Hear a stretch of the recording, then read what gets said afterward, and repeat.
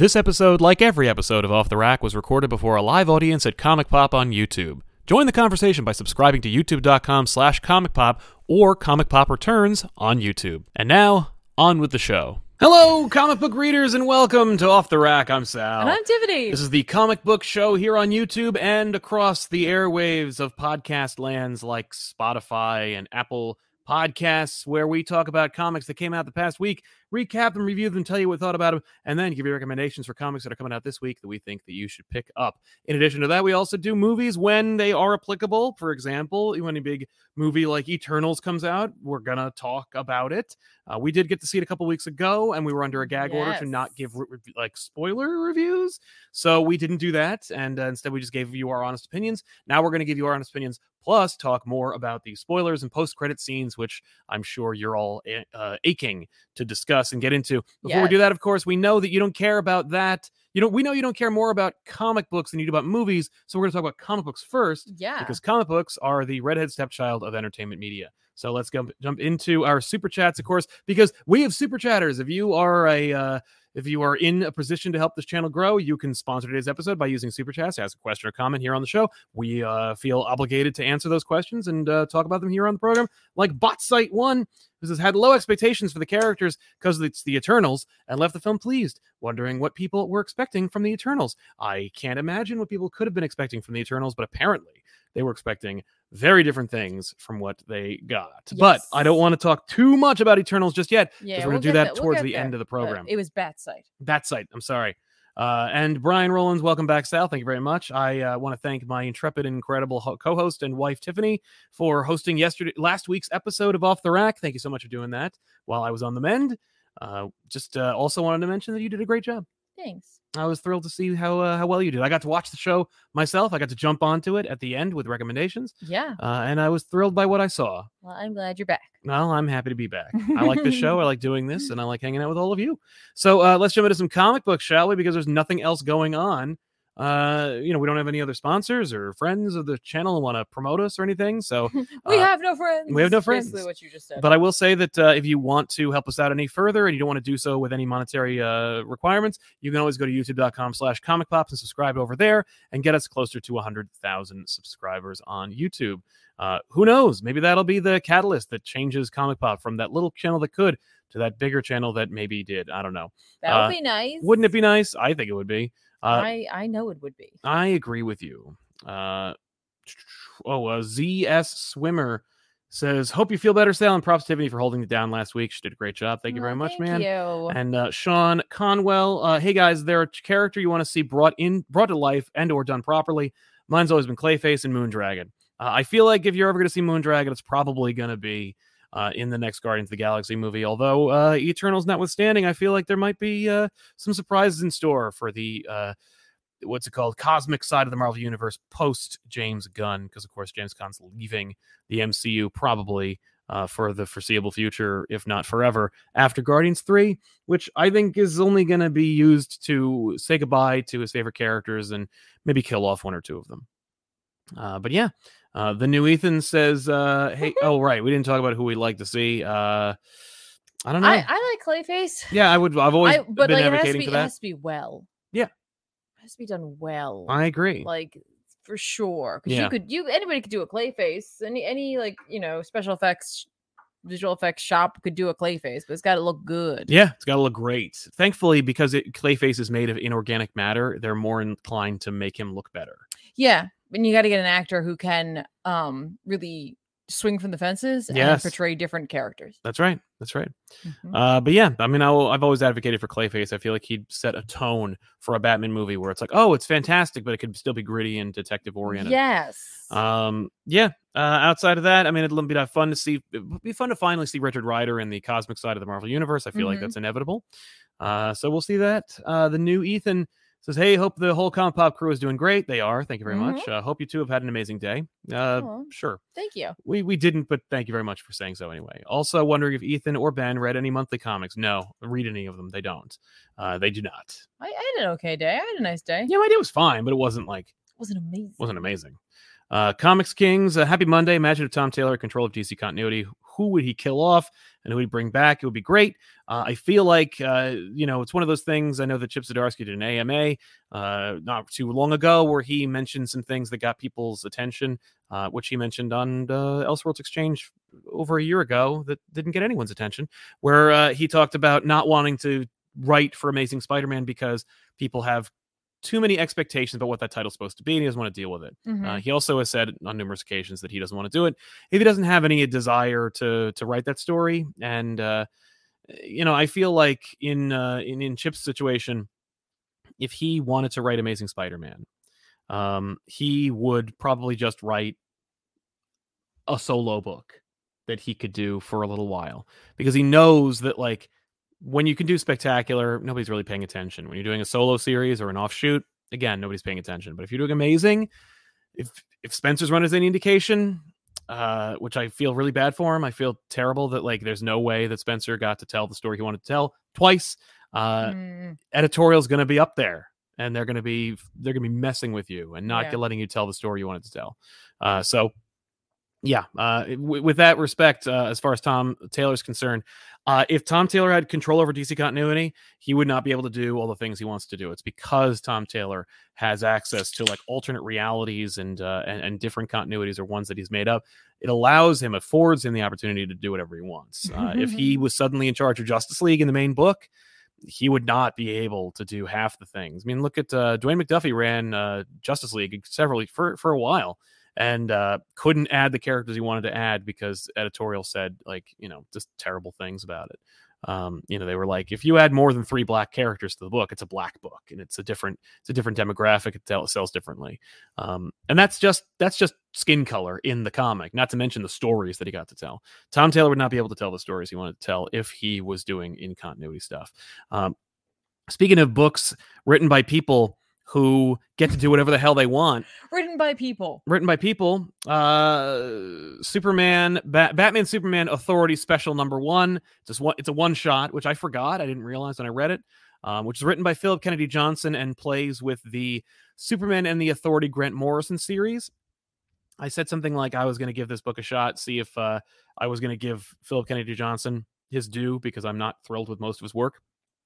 I will say that this was good. It was a fun issue, and I forgot it was a one shot. I was almost a little disappointed, but I was actually thrilled that it was at the end of the day a one shot. You didn't tell me. Oh wait, what is this? This is. Oh, that's it? Yeah, this is the book. What? It's drawn by Trevor Hairsine, Jonathan Glapion, and Scott Hanna, and Rain Barredo. Well, that's a lot of artists. Yes, it is a lot of artists. Well, they're doing a lot of different things, okay. and it's done.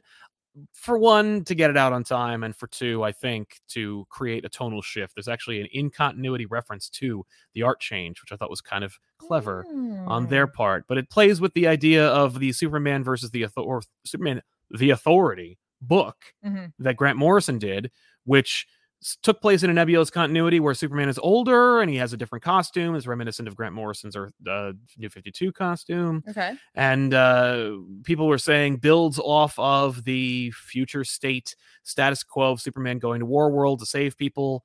I'm still foggy on why anyone gives a crap about that or why Superman would do that. But that's what they want to do. They want to make John Kent Superman, get him out and get Clark out of the way. Right. So they had Grant Morrison do that book, which was fine. Like it was an interesting book. This says not only is it in continuity and to ignore the fact that Superman looks old in that other book, but how about Batman? So this book firmly plants it into the continuity. It says that Superman Authority book that Grant Morrison did is in continuity, and to just ignore the Grey Temples and all the other Grant Morrison stuff, and to just focus on the fact that Superman built a team out of characters from Wildstorm, and and is planning on bringing them with him to Warworld to save the day. This would include characters like Manchester Black and Midnighter and Apollo. And as some people pointed out, I think this is the first time, and this issue is the first time, that Batman and Midnighter finally meet. Midnighter, of course, being a parody character of Batman. Yeah. And Midnighter is an interesting character in his own right, his relationship with Apollo notwithstanding. And it's on full display in this book. Johnson does a nice job of tying together what has come before, what is coming currently, and what might be to come in the future.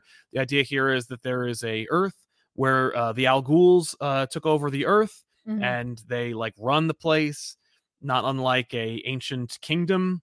Okay. And you know, they vanquish great heroes of the DC universe and show fealty to the like successor Al Ghul. And of course, you know, it's like lantern rings and whatnot. But there's one token of appreciation that is brought before them, and it's the universe. I'm offering you in fealty the universe itself.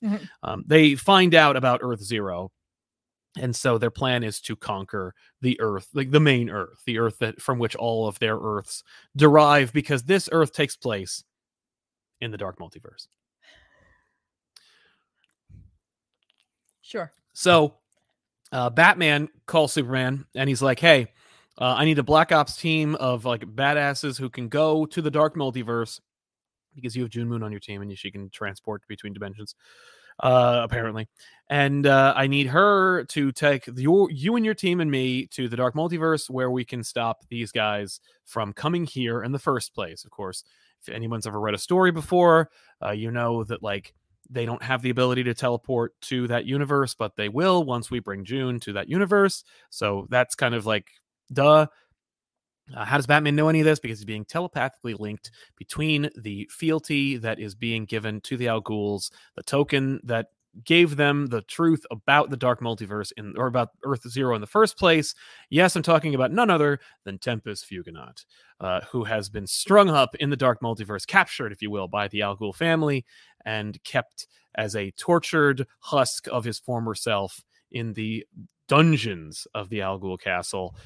Is it Tempus? Is it just a Fuginaut? They talk about it being a Fuginaut of the races of Fuginauts, but they refer to him as a watcher who was hiding in the space between worlds, which is exactly what Tempus Fuginaut was doing during the Dark Multiverse. So it suggests to me that Philip Kennedy Johnson is a big fan of comic pop and knows full well how much we love Tempus Fuginaut and wanted to use him on full display in this book.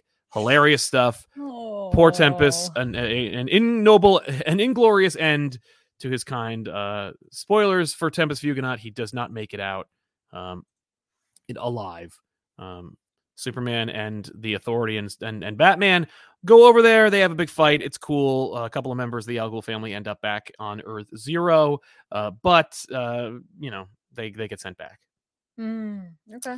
It's a fun little adventure that also is there mostly for character interactions, but also, I guess, just for the fun of, hey, look, Tempus Fuginaut.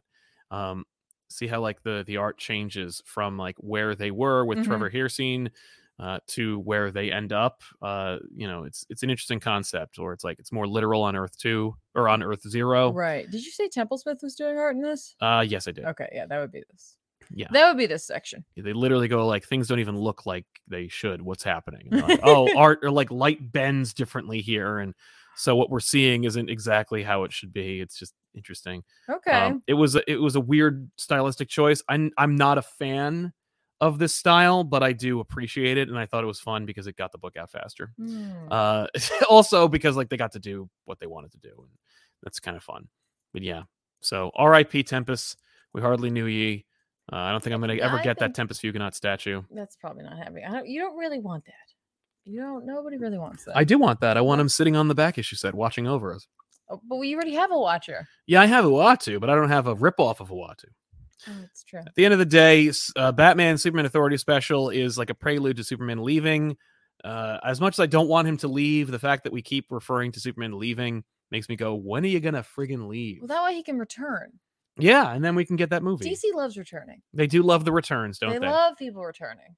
Yeah. You gotta make them go away. Yeah, you can't leave without return. You can't return without leaving. Yeah, they gotta go. Exactly. Gotta go. Yeah. Superman says, "Welcome back, Sal. Should we expect reign of Sals with 4 clones? I'd love to meet teenage leather jacket Sal." I did wear a leather jacket in my teenage years, and I did kind of look like Connor a little bit. I certainly did cut out a Superman logo that was yellow and put it on the back of my leather jacket. So, you know, there's no photographic evidence of that, but I'll be happy to admit it now. Did you really? Yeah. Ron Caterasano, I want a Maury episode with Martha and Thomas Wayne. I hear you, man, because that happens in a book that we'll talk about in a little while. Raj Patel, Human Target #1 was the best single issue of the week. Though Smallwood carried the book with his phenomenal art, also as a Chloe Zhao fan, I knew I got I knew and got what I wanted from the Eternals. Well, I'm happy to hear that you were satisfied. So, did you read Human Target? Yes, I did. I did not because I didn't have it. No, that's funny. I thought we had it in physical. I know I bought it. I didn't see. Well, it could have been in that bag, but it wasn't on the top with all of my stuff when I took my stuff out. I took my things out. So I read the first 3 pages as a preview, and then that was it for me. Oh, okay. I'm sorry. That's okay. I bet I would have really enjoyed it. You would have loved it. Yeah, it's great. I mean, here's the thing. It doesn't have the same punch as Mr. Miracle. It's not the same kind of like holy shit moment. He's allowed to tell a different style of story. It's very, it's very similar style of story. It's just that like, it is very different. It's a different kind of story. I appreciate it. If you don't know who the Human Target is, Human Target's ability is basically that he gets hired to change into whoever is being a target of assassination attempts or whatnot, and he like dies for them. And then, he's like the Eraser. That Arnold movie. Sure. It's Tempest, by the way. Somebody asked if it's Tempest or Tempest. It's Tempest. Like time. The Human Target, written by Greg Smallwood, or drawn by Greg Smallwood with art by Tom King. It's great. Yeah, it's really cool, and it's set kind of during the Justice League International period of the DC universe, which is really fun. The idea here is that the Human Target takes a gig to protect Lex Luthor during a function, during a big kind of like. Why would you do that? Kind of like Jeff Bezos-esque, conference, and the assassination attempt is made, but of course the Human Target survives and rescues Lex Luthor, or at the very least protects Lex Luthor, but then discovers that he was poisoned earlier that day with poison that was meant for Lex Luthor, and so it's too late. He has like only a couple of days left to live, and his case is to solve his own murder. Who wanted to kill Lex Luthor but ended up killing him instead? Who done it? And there's a fun little surprise where like there's radiation on the poison that was meant for Luthor, and it came from a person who has gone to a special planet, and the only people who have gone to that planet were the Justice League. Oh, okay. So what member of the Justice League is Tom King going to kill and or assassinate? Their credibility today. Well, I guess we'll find out. We are going to find out. We have a list of suspects. It's everybody on Justice League International. Rocket Red, Batman, Ice, Fire. I'm guessing it's going to be Ice. You think it's going to be Ice? Yes, because Tom has admitted that his one of his kids' favorite characters is Ice. So might as well take her down a peg or 2. Right. Well, make her really important. Oh, okay. Guy Gardner's on that team. Martian Manhunter, of course. Blue Beetle and more. From what I saw of the art, I really liked it. I like this kind of art quite a bit. It's Smallwood doing everything. Yep. So that's usually where you get some like really like spectacular images. Yep. Because they have control over every element of the art. Right. Yeah. No, Smallwood is, yes. And when you say Smallwood's doing everything, you mean he's doing the art. He's doing the pencils, the inks, and the colors. Like it's all him, like completely through. Yeah. So it's like, all right, yeah. The art in those first few pages, I was like, yeah, I dig this. I like the color palette so far from what I saw. Yeah, no, it feels like a 60s Bond movie. Like it feels like, no, you know what it feels like? It reminds me of a movie starring Ewan McGregor and Renee Zellweger called Down with Love, which was like an exaggerated version of a 60s kind of like rom-com type thing. It's a gorgeous looking movie that probably hasn't aged well, but I really loved it when it came out. Okay. And, but it like is this hyper realistic or a hyper stylized version of like 60s American cinema. That's what Human Target looks like. Okay. So I would definitely check it out. Like someone said the assassin is Gnort. Yes. Gnort is a member of the Justice League at that time. He's in the Kevin Maguire kind of like recreation of the cover that everyone's thinking Maybe it's him. It's probably Gnort. He's like, screw Gnort. Why would you think it was me? Because you're stupid. That's why. Because I hate you, Gnort. He's like, no, I'm actually a genius. Yeah, it's like the Jar Jar Binks is a Dark Lord of the Sith. I was just going to say that. Yeah. Yes. That's exactly where Gnort is going to be the Jar Jar Binks of the DC universe. I can't wait. It'll be fun. It'll be worth it. Yeah. Especially if it is Gnort. I'm honestly looking forward to checking it out. Yeah, it's a fantastic book. I love it. Oh my gosh. Okay. So, yeah. What else you got? Oh man, well, I got like a stack and a half. You do have a stack. You got like a stack and a half. Well, I hope you read it because it's there's a lot to talk about. This came out and I read it. Silver Coin, number 6. Number 6. I read this. It's written by Josh Williamson with art by Mike Walsh. This is that series that Walsh put together where there's like a running thread of a coin, a cursed coin, and we're just getting little vignettes of what like this coin. So you give writers, a new writer, an opportunity to tell whatever they want about this item. Yeah. And so it all fits together and can be read together, but really the main thread is the coin. Right. Josh Williamson does a nice job, wants to tell a story about an arcade, presumably in the 80s. Yes. Here, 90s-ish. I think it's like late 80s, early 90s. It's probably the 90s. I think it's the 90s. And here is why it's the 90s. Yes. Do you know why it's the 90s? Mm-mm. Oh, okay. So here's why it's the 90s, I believe. First of all, it's about this young kid who plays this fighting game. He doesn't have a whole lot of money, obviously. Like, he almost gets kicked out of the mall for not having money. There's like this manager who works there as an older teenager who's like, not like, listen, if you saw this kid, you'd be like, dude, fix yourself up, man. Right. But he's like, he knows how to play this fighting game inside and out because he's there all the time. He can play all like constantly. And so like you can only verse him basically. No one else gets a chance to really play one-on-one. Yeah, I knew those kids. And so like, he's like, why do you ever bother? Why do you ever bother? Like, fight me. Like, I'm always going to win. And you always pick the Crow Reaper, who's like a specific character. Right. And he's like, he sucks. I always just picked characters that I liked. Yeah. Well, he's like, cool. He sucks. He's a loser, just like you. You'll never win with him.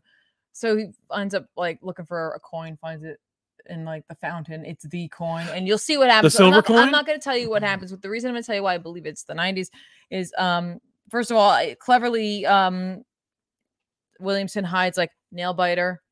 One of his books. It's a pinball machine. It's a pinball machine. Nice. The name of the game is Horror Fighter 2. Okay. 2 times 2, whatever, right? Mm-hmm. One of the character options that you could pick is Spawn.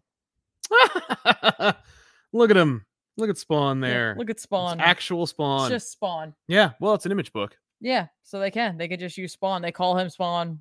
Cool. Yeah. So Spawn shows up for like a hot second. That's fun. And so I'm like, oh, must be 90s. Yeah. Yeah. Exactly. So yeah, I mean, if you like horror books at all, and there are certain writers you like, this is a great opportunity for you to pick up certain like writers that you dig, or maybe check out some other ones. So yeah, give it a shot. Looks good. Had a good time with it. 10 out of 10.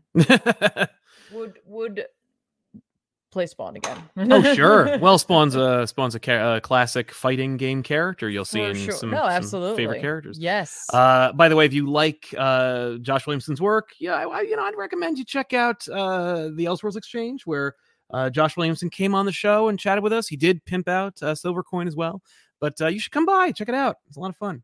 Thank you very much. But yeah, Josh is always a great guest, and he had a lot of fun things to say and a lot of teases. So you might want to check it out. How many others do you have? Not many actually. So go for it. There's literally another one there that I really, really, really wanted to read, and I didn't have access to it. You didn't have access to it? No. Sal had 2 books this week that I wanted to read, and I didn't get them. They were in the bag. No, you got to put my stuff all together. All right. I just grabbed my stuff, and then when I started hitting last week's stuff, I stopped looking. Yeah. So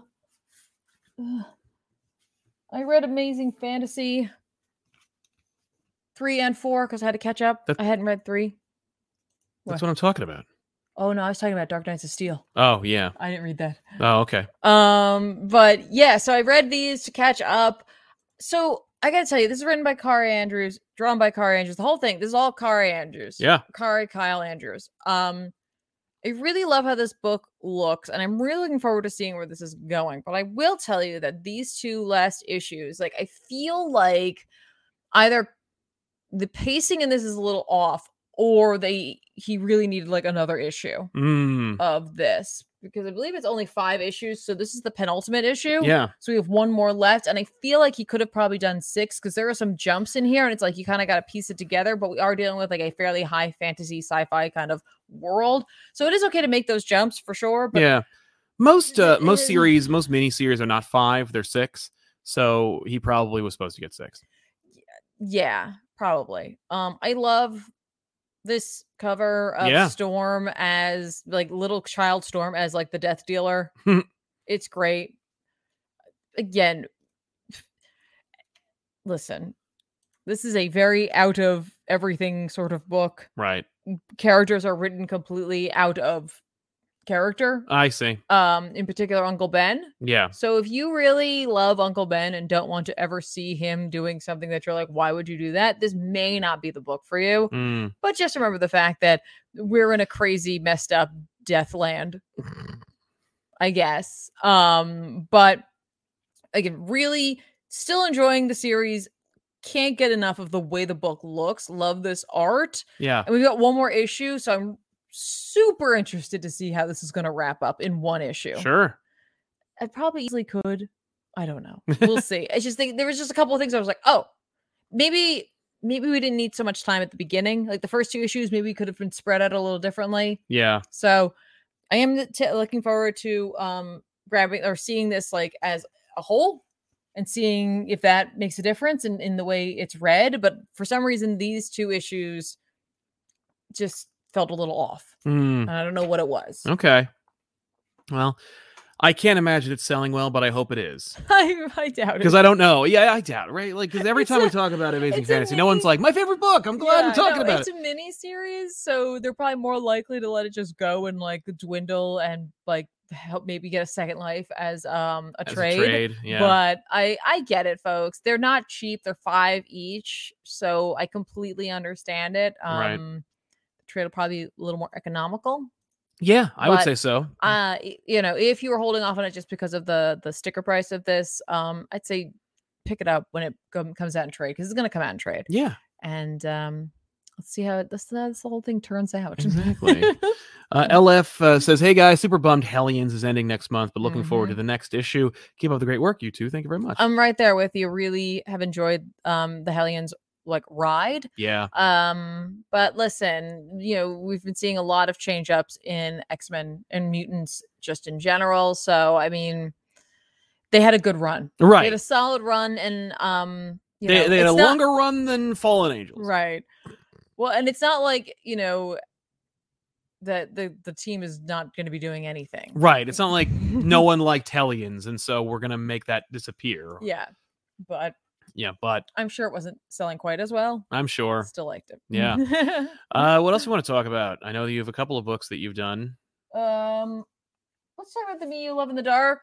We should, because this book, as I understand it, is excellent. It is spectacular. I'm waiting for you to finish it before I even start reading it. Okay, cool. Because I read the first issue, I think. Yeah. Issue 4, The Me You Love in the Dark, we're going to see a dark turn. And what this very much is like talking about, it's just putting on display an abusive relationship, and it's handled really, really well. Okay. And like really expertly. It's not something that like necessarily like, I wasn't like, oh, I feel uncomfortable or whatever, but I was just like, wow, this is a really interesting way to do this, because you're dealing with a paranormal entity or supernatural entity. So I don't know. It continues to be one of my favorites. And like this, for some reason, even though it's a totally normal length issue, we're super fast, and I was like, I'm done. And it's 32 pages. That's actually longer than your standard comic book. Yeah, but it made me sad that it was done. Yeah. But I mean, like, you just get such spectacular art. I mean, like, I'm not giving away anything by showing the last page of this book. Yeah. But it is just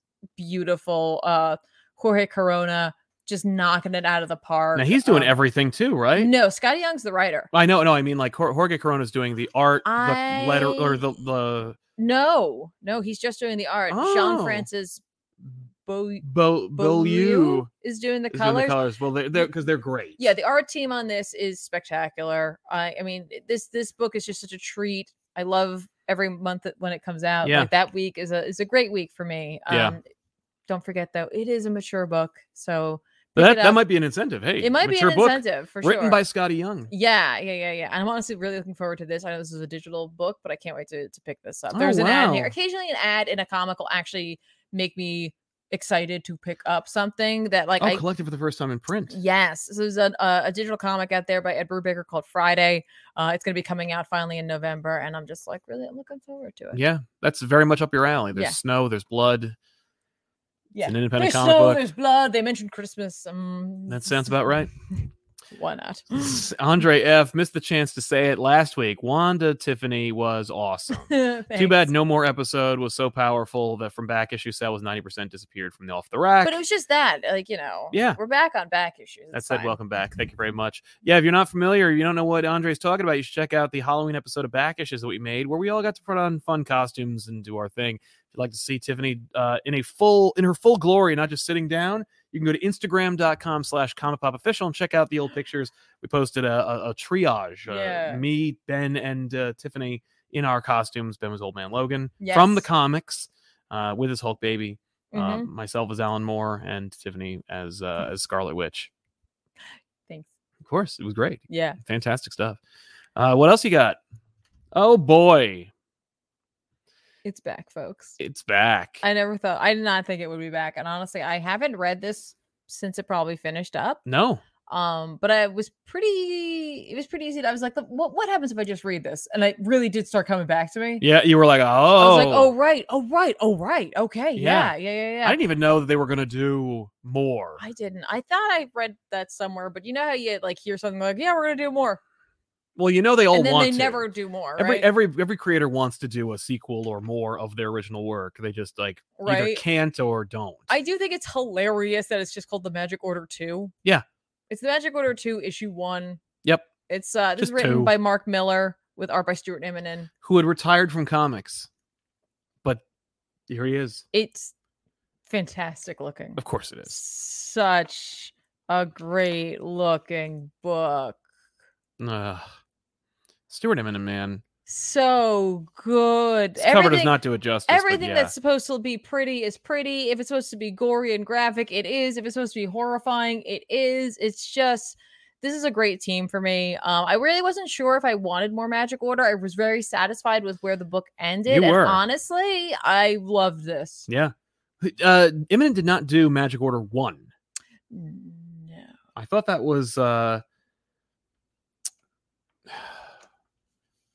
He's worked with Ram V. I'm trying to remember his name. Anyway, well, you got the internet. Magic Order 2. You've got the whole internet. I'll pull it up. Yeah. Honestly, Magic Order 2 has a very similar feel to the first book in terms of it being Quapel. That's it. That is it. Thanks, gang. Sorry, now my sentence is gone. Okay. So this book has a very similar feel to the first series in that we're dealing with magic, but it's set in a modern setting, and it's not like a Harry Potter thing where it's like technically there is a secret order and stuff like that, but they're not all ridiculous and over the top. Right. They live in regular neighborhoods sometimes. Some of them do and some of them don't. They lead rough lives. They curse and whatever, you know what I mean? It's got more of a grizzled Constantine feel than it does a Doctor Strange feel. Yeah, right. It leans more to that scope of magic than the other way, but doesn't go quite as deep into religious iconography than than Constantine does. Right. Just this was good. This was really good. I had a great time with it. I loved the look of it, and I loved coming back to these characters and the fact that I was able to remember so quickly what happened in the first series, because it's been a while. It's been a long time. Yeah, it's been a minute, and they have this great Miller Netflix thing on the back, and all I could think of was listen, I'm glad you took your shot there with Jupiter's Legacy, but I feel like you may not want to remind everybody. Might have been an easier entry for no reason. Well, because the reason being that Jupiter's Legacy was a failure. Well, I'm just thinking it's so funny to say that, because right now it's very easy for people to pick up something that has something to do with superheroes in terms of TV or certainly movies. Netflix thought so. But these people are they wear normal clothes, and you can do there's sex and this and blood and whatever, you know what I mean? It's what people are looking for at times. So sure. Yeah, but that graphic on the back, I was just right there. Yeah. I also noticed Reborn wasn't on here. Oh. Well, I know. I think every time anybody talks about Reborn, they're like, Sandra Bullock's working on that movie, and I'm like, no, we'll see about that. No. And it's not because we know anything. It's just because, like, there's no way. How's Batman Reptilian doing? Did you read that? Yeah. Oh, you want me to talk about that? Yeah. Did we talk about it last week? I don't remember. I thought you were going to talk about your thing first. No. Oh, all right, fine. No. Well, but I want okay. So yeah, Batman Reptilian continues to be the weirdest book I'm reading. And I'm reading a lot of weird stuff, Yeah. honestly.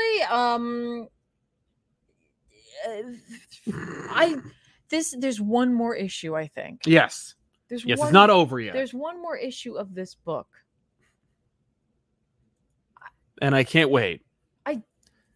I don't even know. I mean, literally, you pick up this book and it's an homage cover to Saturn devouring his son, which for me is one of the creepiest paintings that exists. Like, I don't like that painting, but I love that painting. I love how much I don't like that painting. And trust me, y'all have seen it. You've all seen this painting before. It's horrifying. I have never seen that painting before. You've never seen Saturn devouring his son? No. It is a horror show, and like that's exactly what this makes me think of. That's cool. And Liam Sharp meant to do it's that. It's the gnarled hands. It's the like partial torso going on there. Mm-hmm. All the way down to the creepy Batman quote. Batman.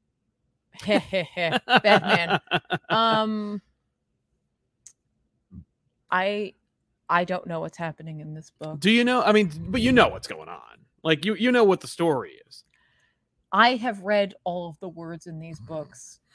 And I can't tell you what any of them mean. I am simultaneously like... Are you disgusted and revolted and you can't look away? No, I am fascinated as to how this is going to wrap up and be a full story. Yeah. And be a product, because like, yeah, I think I just need to reread this. Okay. I think I need to reread this with all of like having all of it in front of me, because I don't know. I don't know. Ennis, I'm really glad I didn't ask him about this at all. I'm glad I just had a meaningful conversation with him as opposed to being like, can you explain yourself? To hell, man. Yeah. Well, in 2 weeks, you'll find out, because the end of Reptilian is coming on the 23rd. It is. And I am like, I'm here for it, because I don't know how I got on this train, but you got off. Oh, yeah. I read the first issue. I'm like, no, that's enough. You were like, no, I'm out. And I was like, oh, I figure we're still reading this. So I read the next one. And then I was like, I guess I just loved how much fun you were having with this book. And I was like, I'm just going to let you read the rest of it. There's just things That's happening. Great, because we can do it on back issues then. And like Batman is like simultaneously trying to be like Batman, but also the way that you think that Garth Ennis wants to write for Batman sometimes. So it's a little bit of both, but it's not so. But like, if you're reading this, you know what I'm talking about. I'm sure. You know what I'm talking about, because it's a little bonkers, you know? I've read Preacher. Yeah. I've read a large chunk of Ennis's Constantine. Yeah. This is the book that I'm like, I don't get it. Right. What? Where did this come from? Right. That's really what I think my question is. Well, I think it came from the past. I think it's like it's an old book. No, I know, but like, and I'm not saying that like everything that Ennis like touches has to have like some deep spiritual meaning or like some other deeper meaning. It really doesn't. But like, it has to have come from some place, like some. What was the idea behind it? Of like creativity? Where? We'll have to ask. Right. We'll have to get him back on the show and be like, explain this. So, I'm looking forward to seeing more. Yeah. All right. Yeah. I won't even tell you what happens in that. No, book, don't do it until we do it on the couch. I can't. I cannot wait to see everyone's reactions to this book. Dante Cook says, "Holy crap! I almost missed the live show. You guys are awesome. An epic show yet again. Magic Order 2 is so good, and I can't wait for the trade paperback. Nice." Yeah, I feel ya. You know what? By the way, I should point this out. This is just a thing where it's like I've talked about pre-orders and how like if you pre-order your comics, you're helping them more than just by buying them off the shelf. I should mention that let's say you're trade waiting because you want to save some money. I think that's fine, and like as long comic books are comic books, but if you pre-order the trade, that also helps.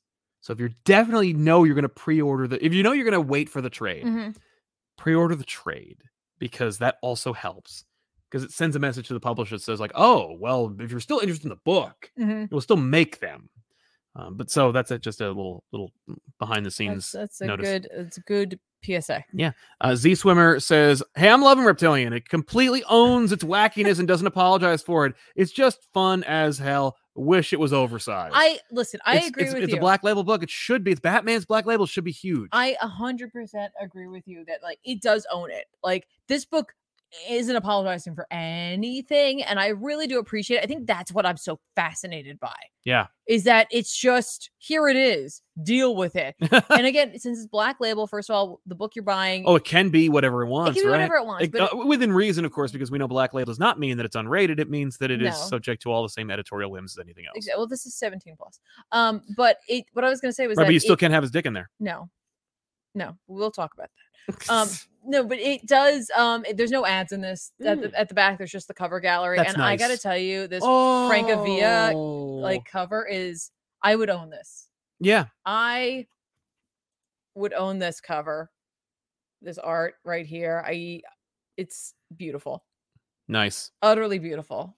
It's cool. But yeah, I agree. Oversized. I mean, do I want to see the Liam Sharp art bigger? I don't know. Because sometimes it's like there's some stunning images in there that I'm like, wow. And there's some stuff where I'm like, what? Yeah. That's Liam Sharp all over, man. Because like I really liked his work.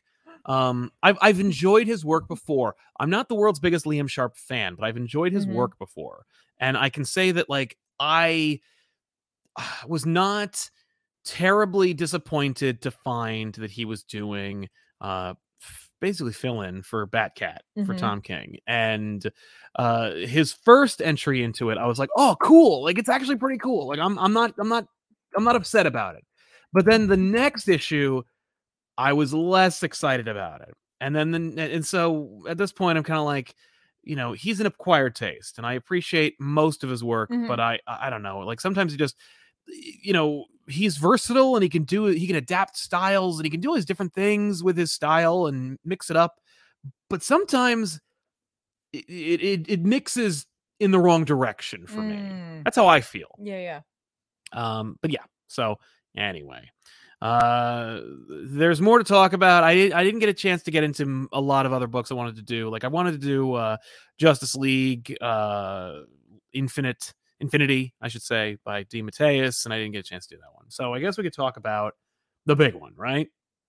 Dark Knight of Steel. Dark Knights of Steel. Yeah. I know you didn't read it. I'm sorry. No, go ahead. Well, Dark Knights of Steel. Great? Is it great? That's a great question. Is it great? Right? I should say that it is written by Tom Taylor with art by Yasmin Putri. And of course, everyone's excited because it's a Tom Taylor original universe DC Comics. He can do whatever he wants, continuity wise thing. When I remember seeing the promos for this and him talking about it, and it's like, everyone's gonna love this because a 12-issue limited series of an alternate reality DC universe written by Tom Taylor. How could it go wrong? Well, I'm here to tell you it didn't go wrong. It's great.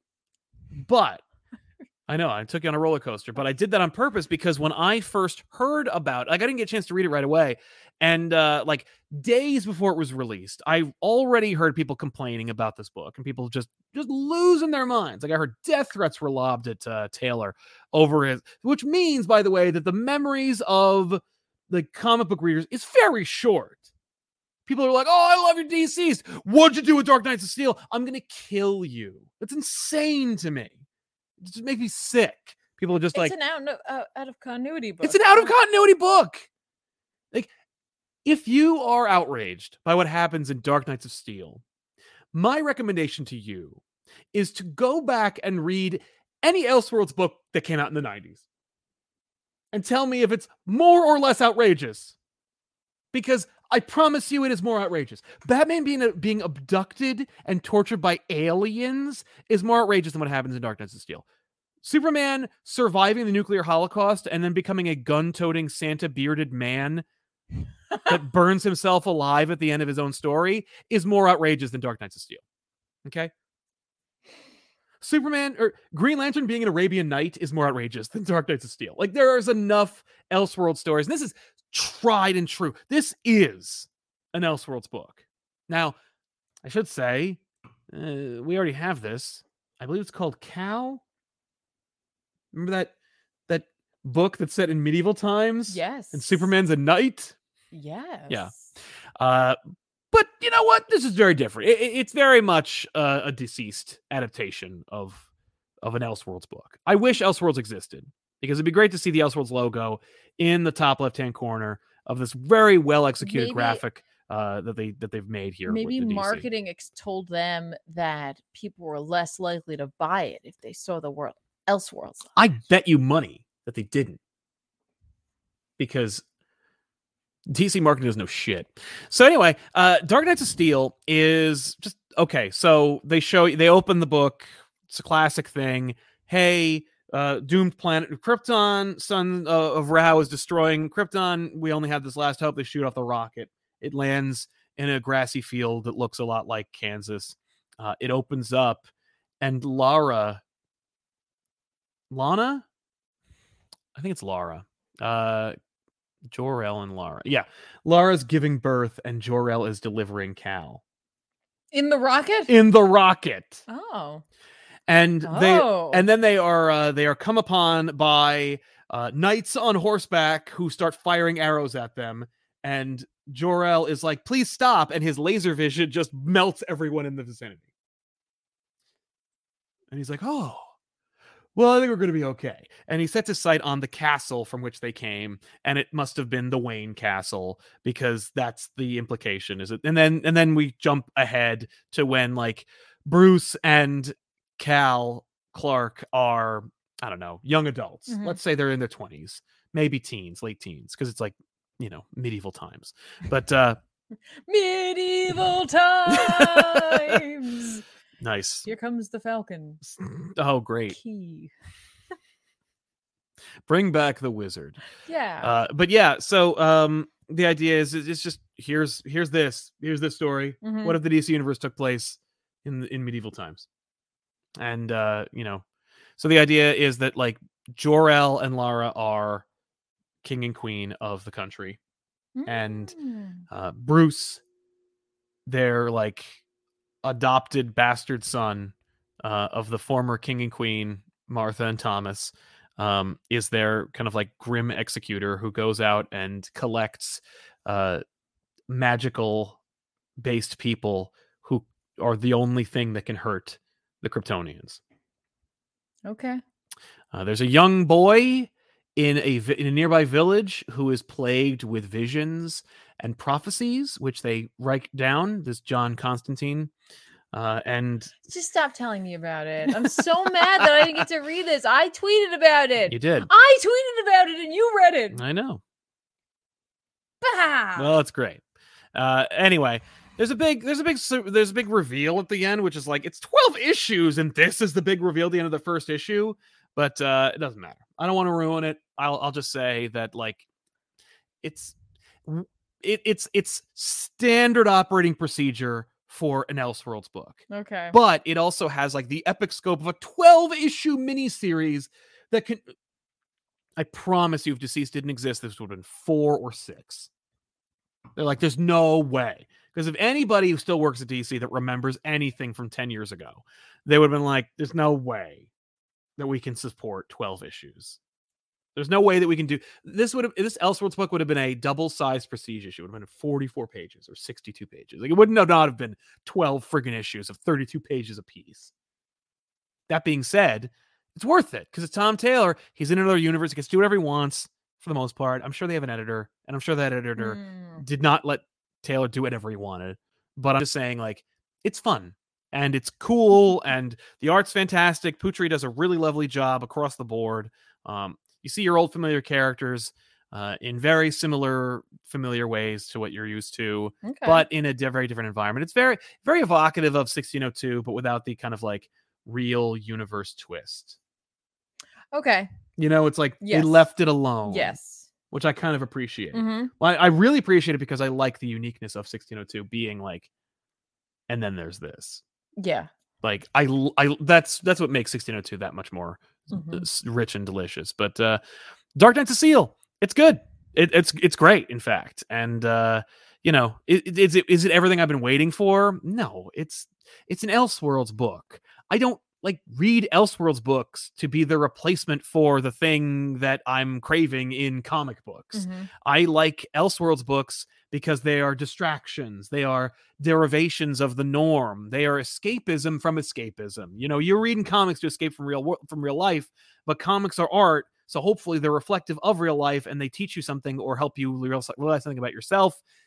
This is even more escapism from that because it's Right. like Superman and Batman being knights with swords.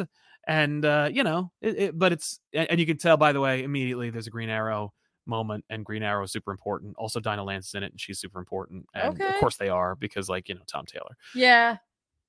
There are also a bunch of Robins, and one of them isn't in it. And I'm like, what? He left one out. Like Duke and Jason and Dick. Is it Tim? Yeah. Suspicious. I think it's because he has plans for Tim. But we'll see. Anyway. Perhaps he's like a Green Knight. Oh, that'd be cool. Yeah, like Gawain. Or like a Lancelot. I think I would consider Tim Drake to be more of a Percival.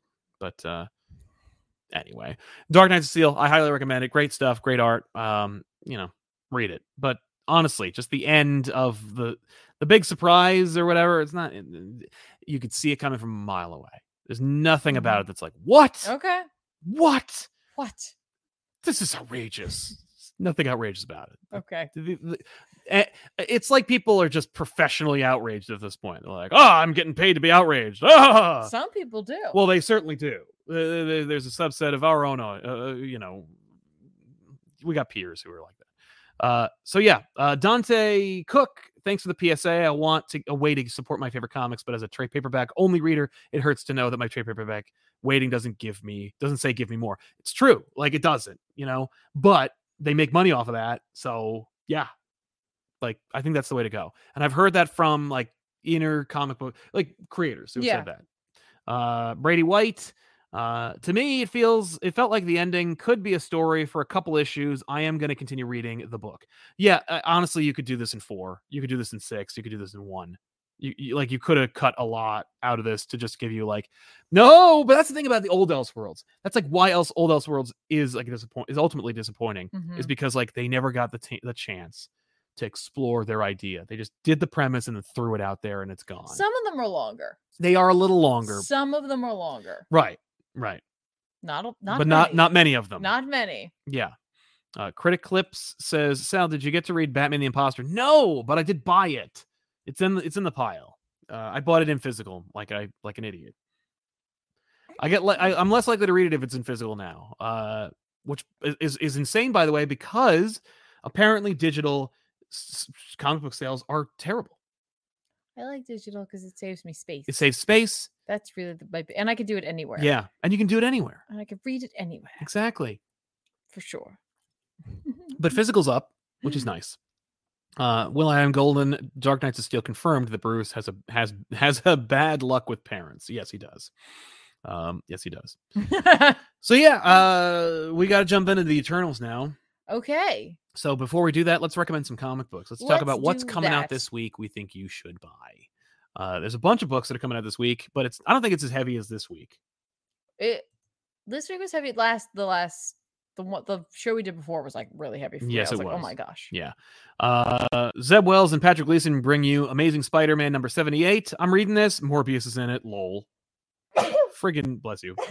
Friggin' Morbius, man. Oh, Kelly Thompson's also on this. So I don't know why they put Zeb Wells. Whatever. It sucks. Because this is that thing where it's like everybody's rating it, right? Exactly. It's a committee. But yeah, Beyond Spider-Man. It's fine. Robin and Batman number 1. First time I'm seeing that. Sounds like fun. Jeff Lemire, Dustin Nguyen. Yeah. It's going to be gorgeous. 3-issue mini. Oh, that's not a commitment. I'm down. Yeah. Justice League Last Ride number 7 was supposed to be 6. Now it's 7. That's the Chip Zdarsky way. You want extra books? Hire Chip Zdarsky. He'll add another book. He'll add another issue. He did it retroactively with Spider-Man Life Story. He did it with Spider Shadow, and he's doing it with Last Ride.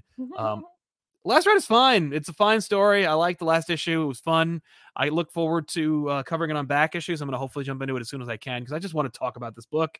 Not because I like love it or anything, but because it's like, hey, look, it's a beginning, middle, and end story with the Justice League that could have easily been in continuity unless this last issue is friggin' bananas, which it could be.